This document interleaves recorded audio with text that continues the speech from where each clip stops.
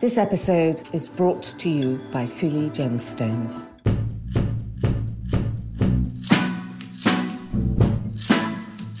Do you see the jewellery that's passed down as important as the pictures or the furniture? Most definitely. Jewellery is up there, and it's a great honour and privilege to be able to wear it for these unbelievable occasions. And it tells a story of the family as much as anything. Yeah, you're carrying on that baton. You're just a custodian, and it doesn't really belong to you. Welcome to If Jewels Could Talk. I'm Carol Walton, the voice of jewellery, an author, broadcaster, and the woman who initiated the role of jewellery editor at magazines like Tatler and British Vogue. This is a podcast for everyone, for people who do like jewellery, for people who don't realise they like jewellery, and anyone intrigued by fascinating facts, new ideas, and forgotten histories. So please join me as I tell sparkly tales, meeting all sorts of people, delving into 4 centuries of jewellery culture, and investigate what's happening now.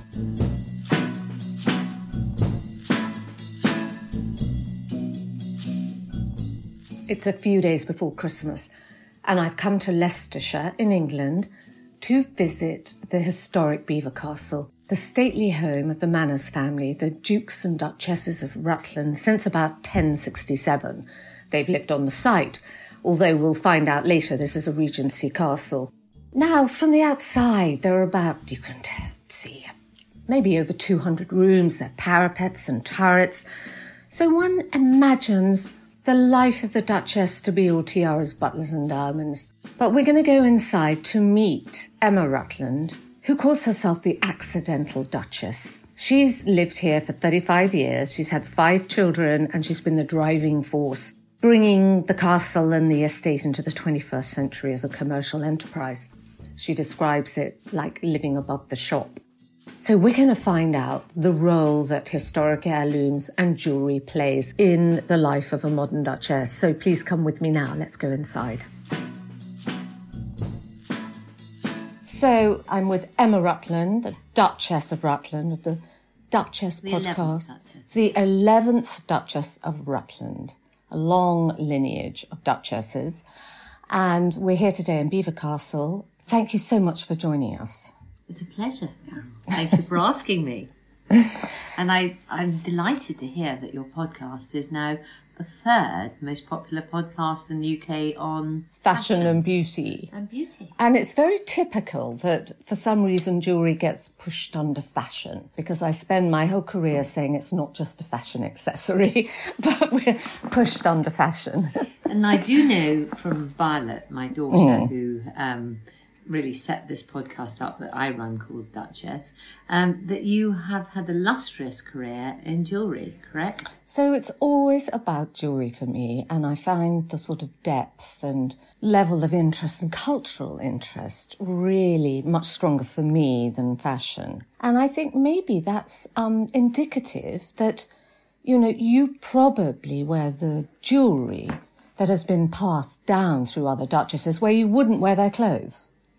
Well, that's very true, because hopefully they have a longer shelf life, don't they? They do. Clothes. We just did a little tour of the Long Gallery, looking at some of the duchesses in their incredible jewels, and saw Janetta, Duchess of Rutland, in the magnificent Rutland tiara. That is magnificent. Now, let's just have a look, and you can tell me whether or not you think the tiara I wore on my wedding day was that, in fact, that tiara. So here's a picture. Looking absolutely fabulous. And can you see it roughly? It may have the same shape, because What did you want? You didn't? That was a Rutland tiara. That was a Rutland tiara. Now, whether there are a few, they're all in a bank in the vaults in London. And since that day, I haven't actually seen the tiara since. So they're very safely kept away. So you went to the bank and you chose one for your wedding day? Well, my mother-in-law actually recommended that particular tiara because she felt it was more adaptable And it could be, I think that could be the tiara that was it Diana wore as a stomacher.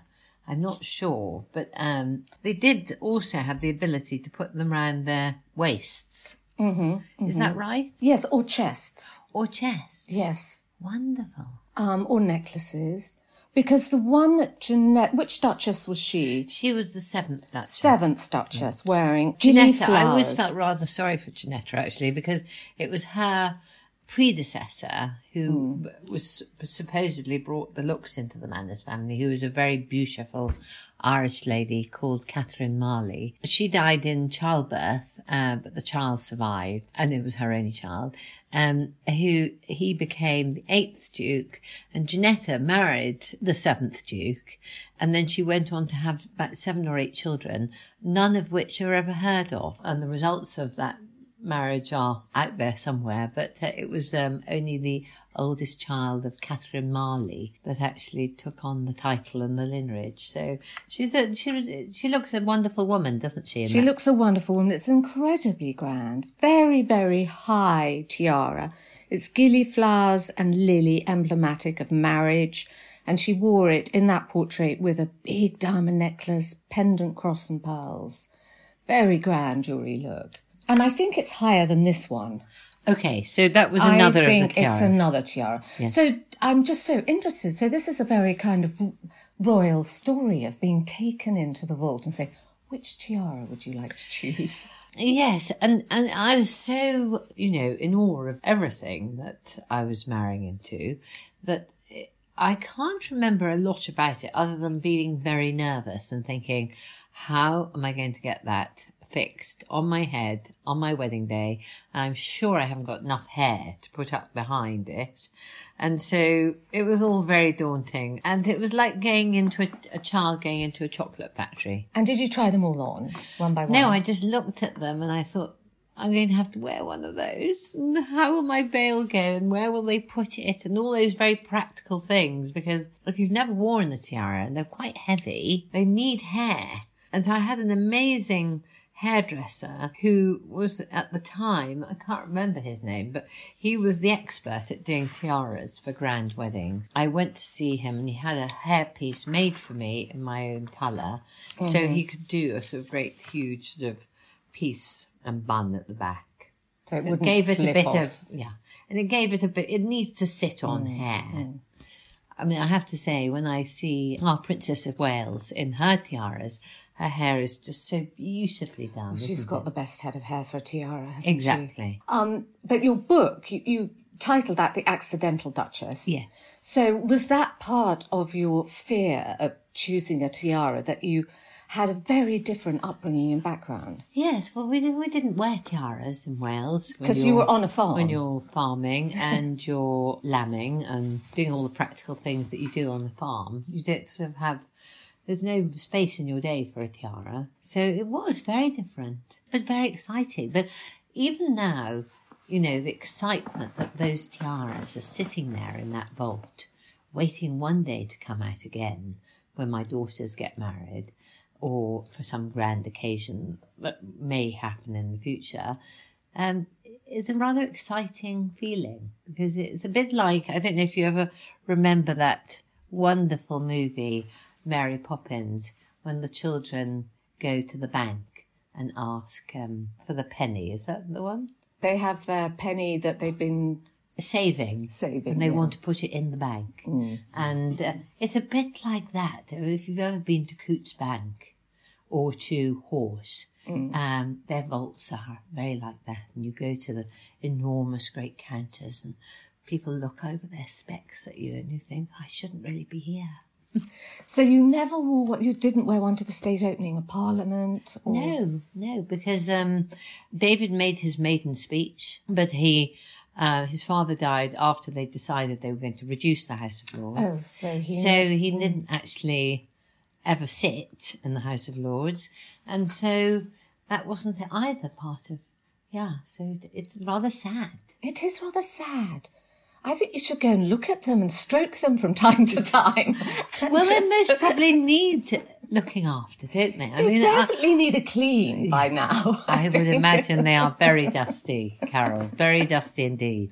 And your daughters haven't worn them for... No, because they just haven't. No. It sounds rather ridiculous. Well, I suppose there aren't grand balls now that you sort of need to wear a tiara. No, I mean, occasionally we have events here where we're raising money for charities and there are balls in that sense. We have the beaver hunt ball here in the castle occasionally, but they don't wear tiaras now to hunt balls, do they? It'd be rather nice if they did, really. I know. And there are plenty to go round, so... Actually, there is one thing I will definitely love to take the tiara with me to, and that is I've set up a charitable foundation for Beaver, which is launching its first American Friends of Beaver Castle in Palm Beach in 2024. And we're going to do an enormous ball in the Breakers Hotel. Have you been to Palm Beach, Carol? I have, but I can't... Breakers Hotels is like a palace, and it's right on the front there. And they have these fabulous Venetian rooms that sort of, you can host about 350 people to 400. And so I'd love to take the tiara and do that job properly. You should. You definitely, because you've got to look like a duchess. Yes. I mean, do people when they... Very good question, that is. Sorry because actually on my podcast, I've had loads of people saying she needs to look more like a duchess. Yes. You know, we want to have her in her jewels and, you know, not in... And that is, you know, you have to have an illusion of what people expect. You do, because I was actually going to ask you, when people are wandering around Beaver Castle and you're just in your jeans or your boots and running around and doing what you're doing, do you think they get a bit disappointed if somebody says, there's a duchess? Yeah, most probably they do. But the reality is you are, as my team know, it's very flat structured here and everyone is important in my team. And so, yeah, we'd have to make an effort to put the tiara on or go and put the ball dress on. And the reality of running private heritage is it's very hands-on.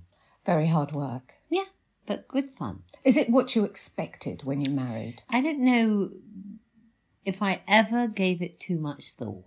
When you fall in love with someone, you don't think, what do I expect? And what does the future hold? No, You're kind of... No.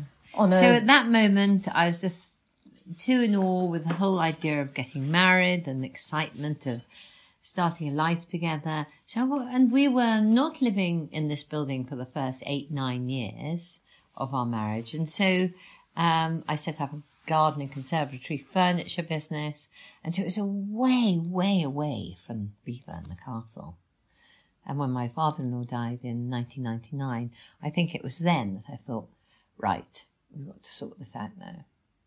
Because it is immense hard work that these sort of places are classically like the Forth Road Bridge, that to keep the roof on, to get the farm working, to make everything pay its way is immense hard work, yes, isn't it? That my roots have given me those wonderful foundations to be very practical and down to earth about it. So, and you've started a lot of businesses. Yes, I think we've got about 14 business centres here, which I have to say, many of them most probably should be analysed. A business manager would come in and say, why are you doing that? It's making no money. But one of them is called My Duchess's Gallery. And I have lovely jewellery, but it's not real, but it's great takes on heirloom pieces. Yes, it really is. And that jewellery, I love sourcing that at all the shows and local suppliers. And as well as the tiaras, was there heritage heirloom pieces that came down through the family that you also inherited? So when we got engaged, there was no engagement ring. And so David said to me, we'll have to go and find one. So we went to Gray's Antique Market. Very good place to go and look. Yes. And we found a really lovely sapphire and diamond ring. And it had 5 gems. And I remember him saying to me, I will love you always. And each gem stood for one of the words. And of course, although we've had the sadness of the marriage not surviving in the conventional way, we still do adore each other. And so that will stand forever.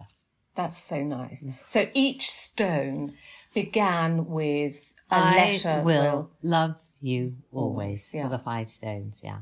And yes, I've got that ring. I often wonder about whether or not I'd set the stones in all my children, in a piece of jewellery for all my children. And I'm also quite superstitious about jewellery. And I believe that sometimes energy is carried in jewellery. That's most probably an unusual thing to say. So I always have it cleared. Do you? Yes. By who? Someone that does clearing. Like a Reiki healer or somebody like that? Yeah. I'm a Reiki healer. So. Oh, you are a Reiki? Yeah. Oh, my God. So you could actually clear it yourself? I could do, but I always get a professional in and clear it. Yeah. I don't know. I think energy can attach itself to jewellery, and I think you want to be clear of that to create your own energy.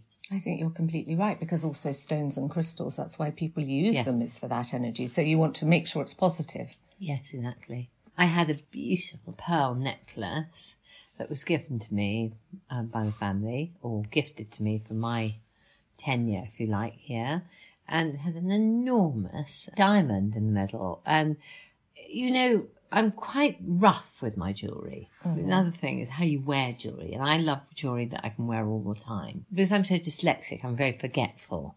So I'll forget where I put it, and I might have lost an earring. So the pearl necklace with this great big diamond, I thought, you're never going to wear this, Em, and you'll break it, definitely. Or rip it somehow and you'll break it. So I had it made into a choker. And that does come out when I go and do lecture tours or talk to people about being a 21st century Duchess or whatever I'm doing with a book or another. And it does come out, and I take it with me abroad a lot. And so the big diamond's in the centre? Yes. It's very flattering. Yeah, it was beautiful. It really is a beautiful diamond. And I noticed in a lot of the portraits in your various galleries, a lot of the duchesses are primarily wearing pearls. Interesting, yes. Isn't it? And I thought that must be a Rutland thing. Maybe. And the other thing that was a tragic bit of our story, really, with jewellery, was my dear mother-in-law was travelling when she was quite young, I think, to London to take all the jewels, I think, to be valued in a suitcase and put the suitcase up on a rack in a train, and the whole lot was stolen. And they never traced where it went. So a lot of the jewels were very sadly lost. And there's an amazing brooch that I think Kaku is wearing, who was David's granny, who was a tenant. And she's got a fabulous brooch on the dress that she's wearing. And that was one of them. I think it was amethyst.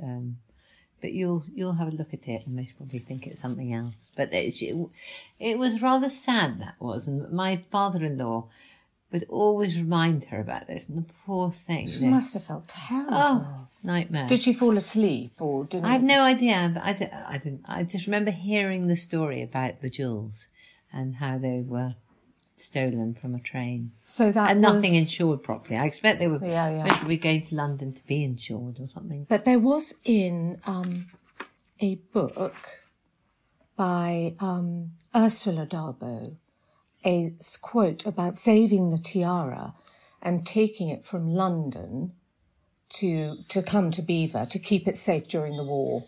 Oh, really? Yes. So Ursula was a great, dear friend of mine. So when I arrived here, Lady Ursula was my father-in-law's older sister. Right. And she was a bit of the sort of Pippa Middleton of Prince and Princess of Wales getting married. You know how everyone was talking about Pippa.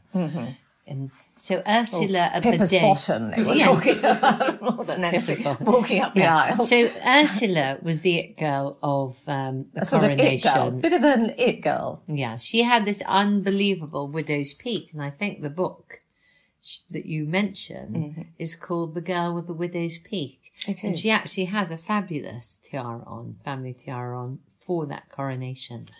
But it was Ursula who also said to me, I love this story. She said, darling, if you'd met her, you'd know exactly what. Oh, darling girl, we must go and look in the archives. I said, well, why, Ursy? She said, because the rubies. I said, well, what rubies? Well, don't you know the story about the rubies? And of course, you pick up all these stories. They had been hidden, apparently, 5 enormous rubies that to this day we've never found in our archives. And if you went into our archives, they're so piled high, you'd never find them, unless you're going to have a complete spring clean. But there's so many layers of paperwork and so forth. But yes, apparently there are 5 rubies that have been hidden for a rainy day. And who hid them? We think it could have been her father, the 9th Duke. And if you've ever read a book by Catherine Bailey, it's called The Secret Rooms. So have a look at that. And those rubies, apparently the 9th Duke had a mistress who... Now, I don't necessarily believe in this story, because I think Catherine sort of over-glamorised the whole thing. But part of the story is how the mistress used to climb in through a window on a top floor to get into the archives, where the Duke was spending a lot of his time cataloguing all the paperwork. And hid these rubies? Apparently, according to Aunt Ursie. Aunt Ursie, because, No wonder she wanted to get into the archives. She kept wanting to... You should go on a ruby hunt. There should be a ruby hunt. Yeah, definitely. We need a ruby detector, don't we? Yeah, but jewellery for me, Carol, is... You've got a lot. You've got way more on than me. If I'm going to have it, it's going to be on all the time. So that ring there, which is filthy. So that's not your engagement ring? No, that's not my engagement ring. But that ring is, I'm always looking for a bargain. So this guy makes jewellery in the north end of London. It's in the Jewellery Quarter in London. And he copies various designs. So that's a lovely diamond in the centre. That's a lovely diamond in the centre. With concentric circles going round like a sort of starburst. It's lovely. Absolutely. And then I don't know what that stone is. That looks like a yellow diamond to me. Okay. I don't think it's a citrine, is it? Or a sapphire. It could be a yellow sapphire. A yellow sapphire. Because that's quite big. Yeah. So my partner, Phil, gave me that.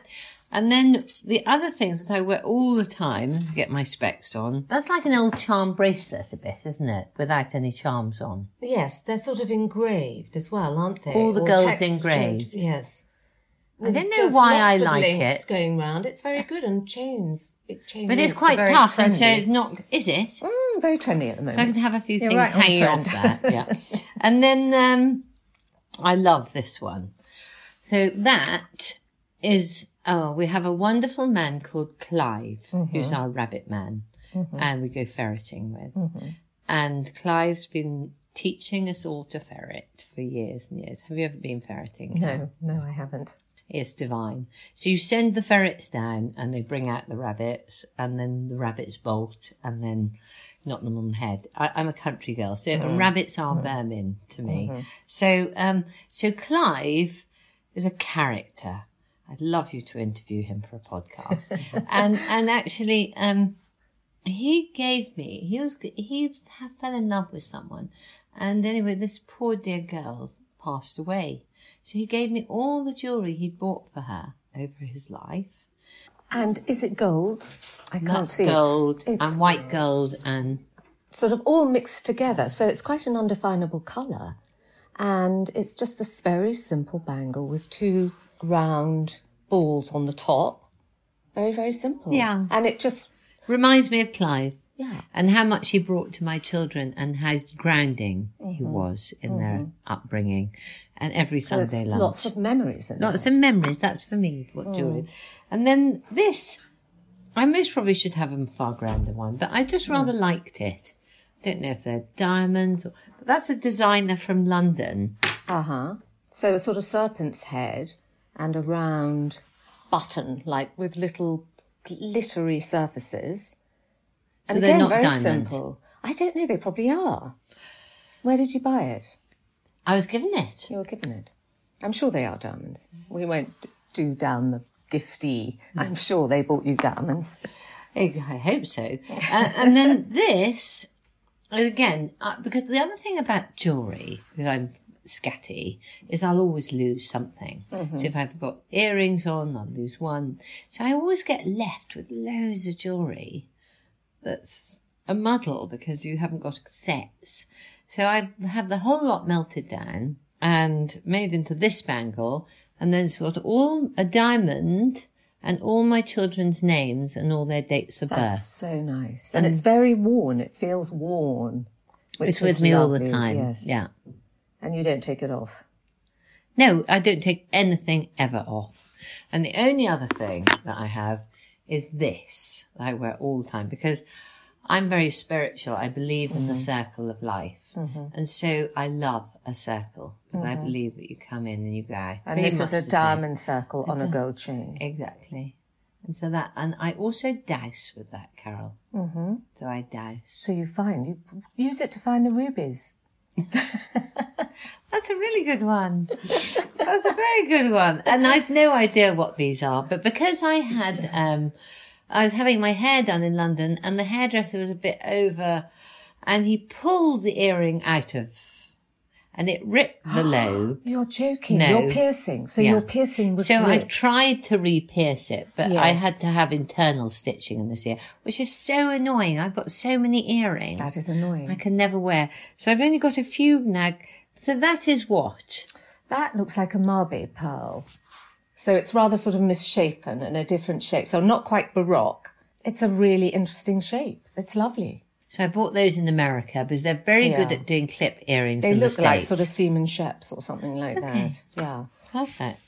And that is me. So that stays on unless you're doing a sort of talk or something, then the choker comes out. Yes. I saw a recent interview on the BBC. You had a stonking great sapphire high on your shoulder. Yes. What was that? Yes. Was it an amethyst? Was it purple? Oh, maybe it was amethyst. I thought it looked so blue. the stone's just fallen out of the frame. It was Victorian. Mm-hmm. But I've got a great antique shop in Grantham, Mm-hmm. and he knows what I love, and so he finds things occasionally, and Mm-hmm. I love the colour purple. So it was an amethyst, not a... It was an amethyst. And the most exciting piece, again, that's in a vault, not in London, so I can get access to it more than the tiara, but I can access it, is the family peacock that was given to me when I got married by my in-laws, which is a fabulous piece from about the 30s. The huge great pearl here, and all the colours of the peacock wings with real gems. It's a real knockout. A brooch. How amazing. Yeah, there's the brooch. We will show it on Instagram when we talk about it. Fabulous. So it's not in the shape of a peacock, but it's just peacock colours. Oh, yes, it is a It real is in the peacock. shape. It is. Let's have a Sorry, I look. couldn't see. So that one you have more access to. Yes. Quite frustrating, these things that aren't around, that you can't get your mitts on. Oh, but if you... it doesn't frustrate me in the slightest. No, it really doesn't. Because you're too busy to dress up. Yeah, most probably. I mean, I always feel a bit nervous about too many jewelry because it's such a responsibility. It is a responsibility. So there are other jewellery pieces in the archive that are locked away. Well, this particular brooch and the stomachers and... Big diamond stomachers. Yeah. And I think Diana used to talk about them in some of her books. Diana Manners. Yeah. Diana Cooper. Yes. Who was she really was an it girl of her moment in the 1920s and 30s, an actress, wasn't she? Absolutely, yeah. And so I think she was very into, and Violet, her mother, who was one of the souls, she was very good at wearing jewellery. For example, she would have wonderful hair, always done up elegantly, and she'd sort of drape pearls around her hair in sort of swags. How pretty. Beautiful. Really so Violet pretty. was really exotic with how and she'd often have the pearls as a choker and tied as a knot at the back and running down her back. And so Diana inherited some of this stylishness from they were her. all very theatrical and very glamorous. The Times, I read, called Diana the vital spirit of a vanished age, which I thought, Wonderful. yes. Wonderful. And I noticed she wore the big Rutland tiara, very low down, sort of flapper style, sort of almost covering her forehead. Oh, wonderful. I haven't seen that picture. So I suppose, people style them in ways that suit their age. And the fashion of the day. Exactly. But that must have been very magnificent, having pearls entwined in the hair. Yes, and I think because she had very much her own style. She was most probably a trendsetter of her day, Violet, and she was creating styles that others followed. The aristocrats weren't they, really, at that time? They were the trendsetters. Yeah. And people aspired to be like that. Yes. Whereas that's all changed most probably now. That's changed definitely now, hasn't it? It's the celebs. I don't know who are the trendsetters now, Carol. Oh, Rihanna. Yes. The Kardashians. Definitely. Nobody who lives in a stately home. No. Women have had, varying roles in history, haven't they, in heritage? And that's why when I interview these ladies on the podcast, it's fascinating to hear the role of women through history. I mean, my absolute icon, who's with me all the time here, is the 5th Duchess, Elizabeth. And I don't know if she wore much jewellery. I haven't really got many pictures of her in jewellery. Why is she your icon? Because she built this castle as it is, and then sadly died quite young after having 11 children, of which 7 survived. So when was it built? It was completed in 1825, but there was a terrible fire in 1816, and she was staying at the time with her husband at Cheveley, where we had another stately home. And imagine then having this message that your home had burnt, but don't worry, all the children had survived. And so then what did she do after the fire? Well, she came back and sent her husband back to find out what had been burnt and what had been destroyed. And then they had to start again on a lot of the castle because half of it had been destroyed. And then it took her until she died in 1825 at 45, the rest of her life just finishing this marathon of a building. And then didn't get to enjoy it. No. That's quite sad, isn't Yeah, it? very. But maybe she felt some satisfaction along the way. Oh, I think she was deeply proud of it, and it was so cutting edge at the time. It was ahead of. As John Martin Robinson, who helped me with my first book, explained to me, and sort of, but really sort of painted the picture of how Belvoir is one of those absolutely intact Regency buildings in the country, because the family have never had enough money to change it. So it wasn't sort of bastardised during the Victorian era. It's been very much, Protected. Protected by... And maybe protected by accident, but it's been to the good that it was protected. Yeah, I hope so. And of course, having people like Violet, the 8th Duchess, during that time, and Queen Victoria came here a lot, and they were very into art and sculpturing and painting each other. At that stage, she was so in tune with the building, she wasn't going to go and do huge changes. So when you talk on the Duchess podcast to the other chatelaines of big stately homes and houses around the country, do you feel they all have the same attitude to you, that it's a day job, we get on with it, we're busy, and then if we go to something grand, we'll put some pearls on? Or do you think they have a different attitude to the jewellery they inherit? I would say 99% are just like that. And then you'll have 1% that is truly like that, but incredibly glamorous. And that would most definitely be Lady Derby at Knowsley Hall. And everywhere Lady Derby goes, she looks immaculate. She does. And her jewellery looks immaculate to go with every outfit. So, yeah, we as a group of women, I think most probably in the 21st century, the most important thing is that we're practical about running private heritage and understanding that you're running a very, very complicated business. And it's complicated mainly because you're living over the shop. So it's juggling that whole journey of also making it a home. And then keeping it as something for the public to enjoy. Yeah, of course. Fundamental. I mean, right now we've got Cinderella at the castle and a fabulous carriage in our picture gallery, just below all the portraits with all the family jewels. And the other wonderful portrait, which I don't know if you've looked at, not a member of the family, but you never know. They say school of Holbein, but of Henry VIII. And of course, fascinating to me how jewellery and everything that he wore is and how he dressed, and Very was a magnificent. symbol of his power, and everything had a reason. Even the Garter Star and what It's a did shame men don't wear jewellery anymore. They As do. much- as much What about as They as do. Henry VIII. Abdullah is talking, who works here with the Duchess. And I tell you, Abdullah, we are about to do a podcast on men and pearls because wow. a couple of issues ago we did Timothy Chalamet on the cover of British Vogue in pearls. And I said recently at a talk I gave that actually at Vogue parties now, the men way outshine the women in what they're wearing, their frocks, their jewels. And I said, women have got to up their game a bit. They're going to be taken over. It's slowly coming together.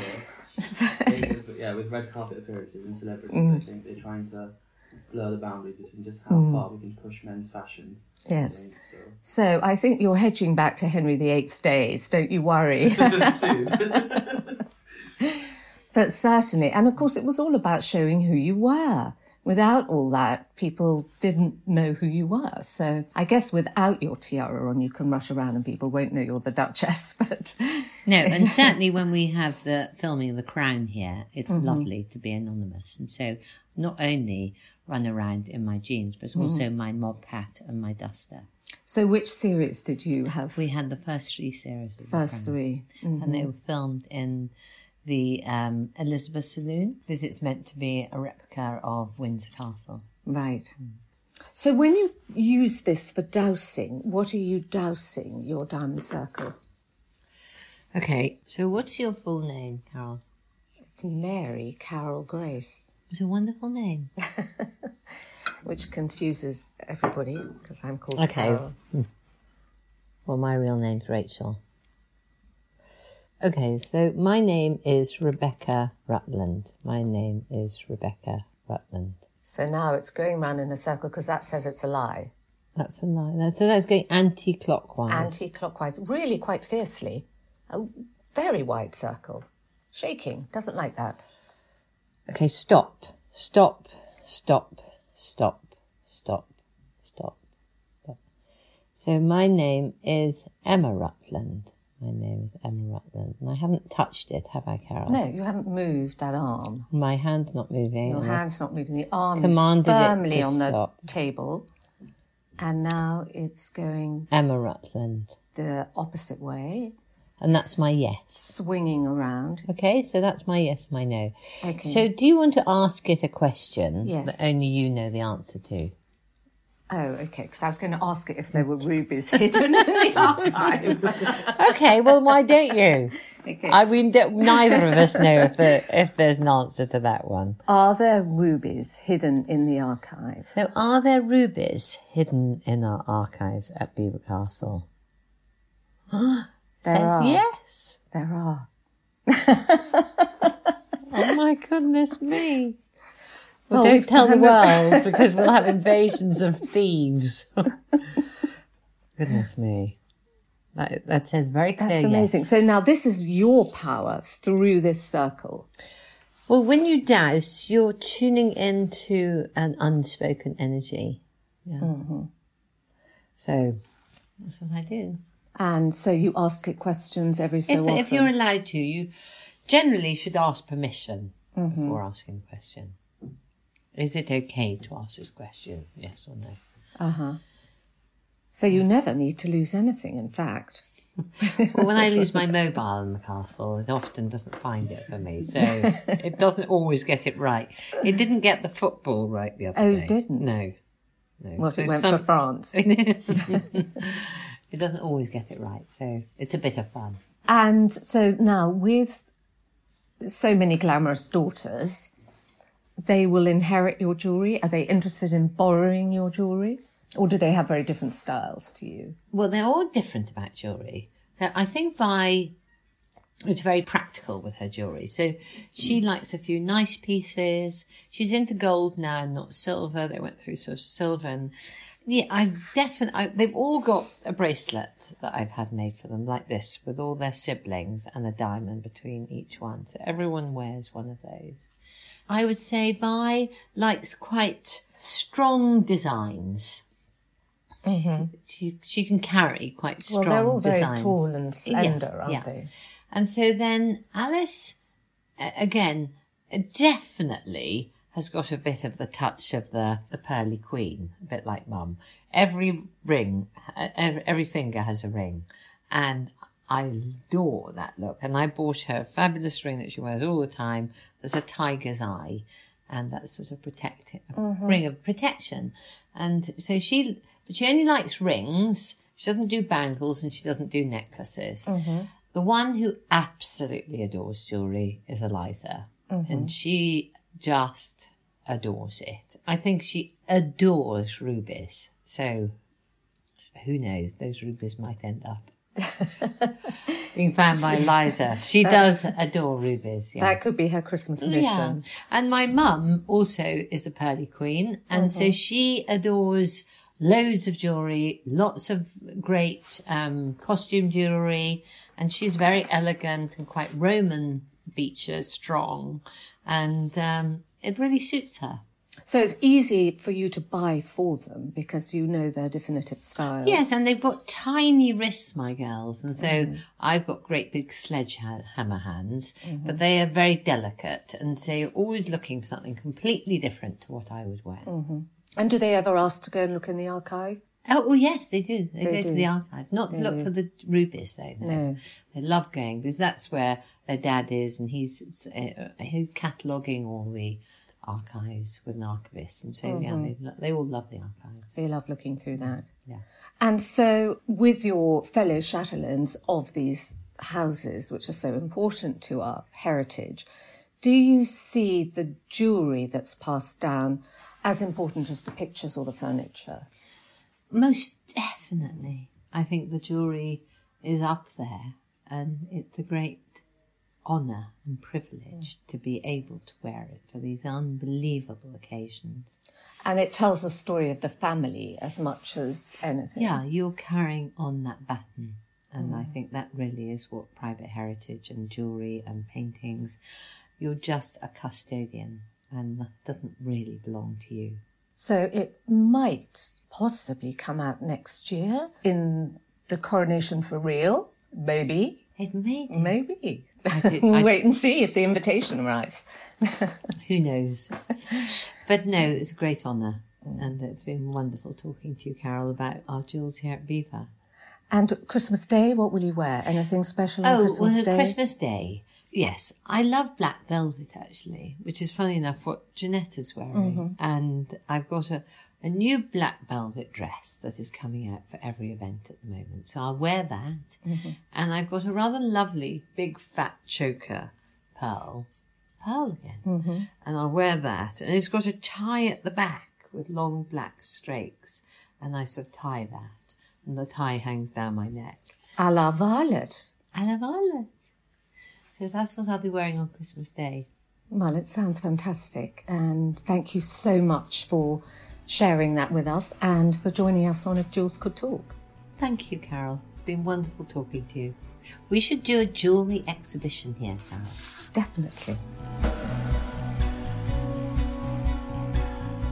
Thank you for listening.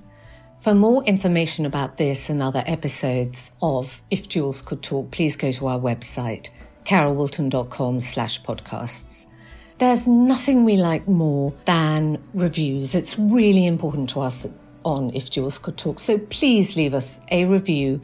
Subscribe to the podcast wherever you can on all the usual platforms where you find your podcasts and leave us a comment and a rating. We would love that. I want to give special thanks to my producer, Natasha Cowan, editor, Tim Thornton, and our sponsors, Fuli Gemstones. To find out more about them, it's fuligemstones.com.